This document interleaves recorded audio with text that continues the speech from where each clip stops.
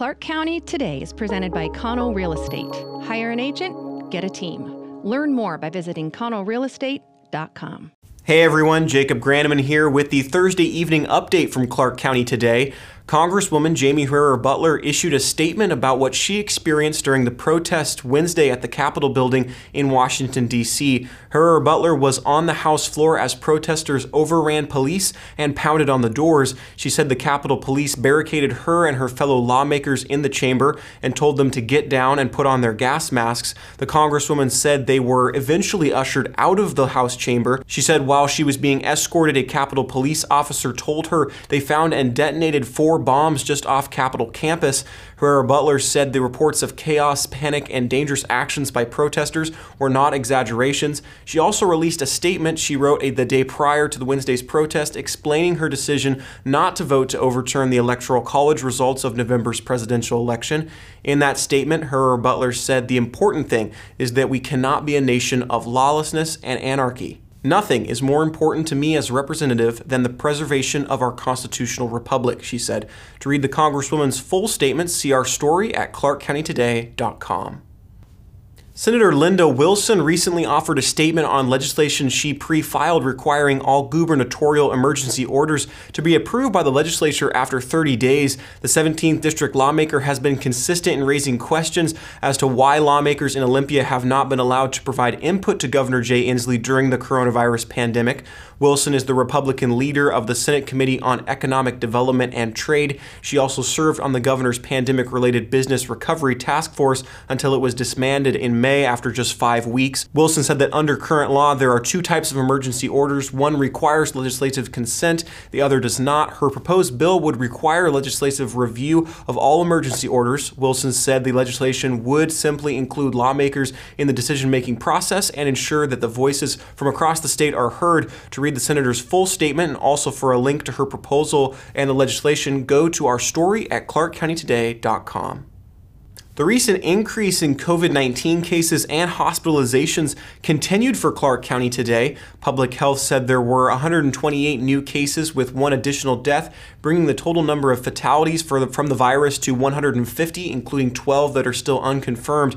As of today, there are 83 confirmed and 4 suspected cases in Clark County hospitals, making up more than 15% of bed space. Right now, there are 1,132 people with a case that is still considered active, a new record. The county warned that the recent downward trend for new cases per 100,000 people would likely end next week based on daily numbers so far this week. Groups of parents have been assembling, pushing to get their children back into school classrooms. They gathered on social media, shared experiences and information, and continue to try to pressure school boards and administrators to open up. Camas mom Andrea Seeley never imagined becoming a leader for the cause, but now she is. I think the most important thing to remember is that this is about the kids. It's not about politics, it's not about egos, it's not about fear. It should always remain about the kids.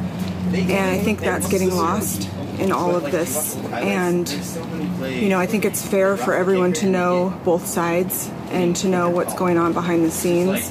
Otherwise, parents can't make informed decisions about their kids' futures and about what to do about school and what to do about what's coming for the future, whether school's going to open, whether it's not. We hear a lot of things on both sides. Governor Inslee has relaxed COVID guidelines for schools, and school boards around the state are modifying their plans to reopen. Visit clarkcountytoday.com to read this and other stories about schools reopening.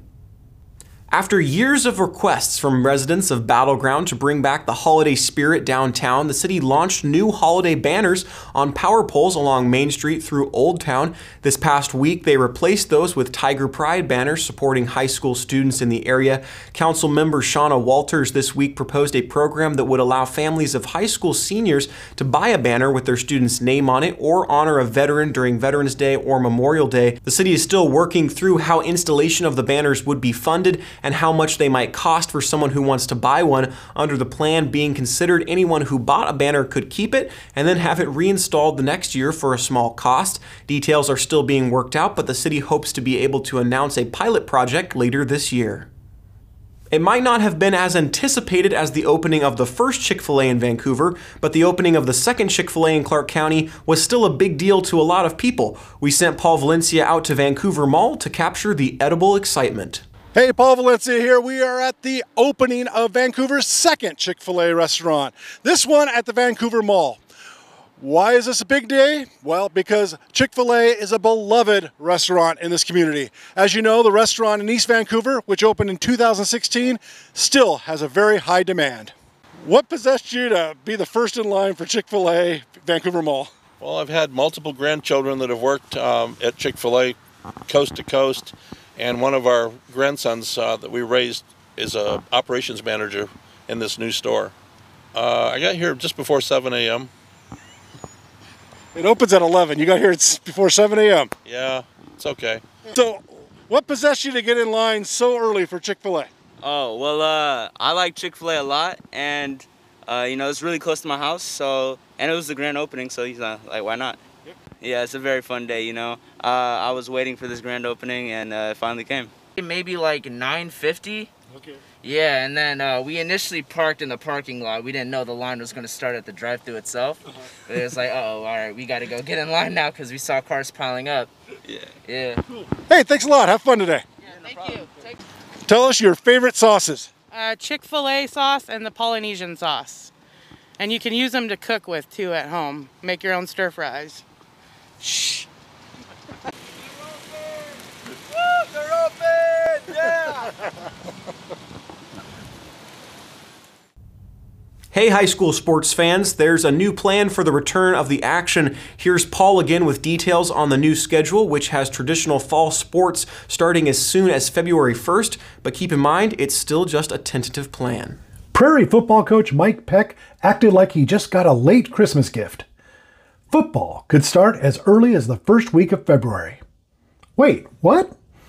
Yes, the WIAA announced its latest tentative sports schedule for the academic year, and now the traditional fall sports have the go-ahead to go first. To be fair, a lot has to happen in Southwest Washington in order for that to happen, but at least there is a plan in place. The governor's new Roadmap to Recovery from the pandemic has also changed the way high school sports can be conducted in the state. You might have heard that everyone will be in Phase 1 in this new roadmap, but regions that get to Phase 2 could, in theory, start playing sports. So yes, the schedule has practices for fall sports beginning February 1st, but you should probably put an asterisk next to that schedule. Still, there's hope, and Mike Peck said that means a lot right now. Even just a few games would be better than no games. Well, all that rain has brought us the annual mudslide season. Crews and Clark County Public Works have closed a nearly 4-mile portion of Pacific Highway between Woodland and La Center. The closure will allow crews to make repairs to the roadway that was damaged after heavy rains caused a culvert to fail just north of the intersection of Pacific Highway and Northwest Griffith Road in Woodland. Pacific Highway will remain closed between Northwest Bratton Road in Woodland and Northwest Boland Street in La Center.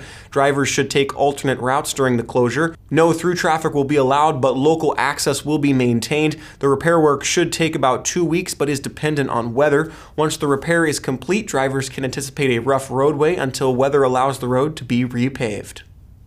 Well, there's a look at the stories we've got for you at ClarkCountyToday.com. Be sure to check in with us on Facebook, Twitter, Instagram, and YouTube to see when stories are posted and join the conversation. You can also send us your story ideas and feedback. Our email is news@ClarkCountyToday.com. From all of us, I'm Jacob Granneman. Thank you so much for watching. Have a great night, and we'll see you again tomorrow.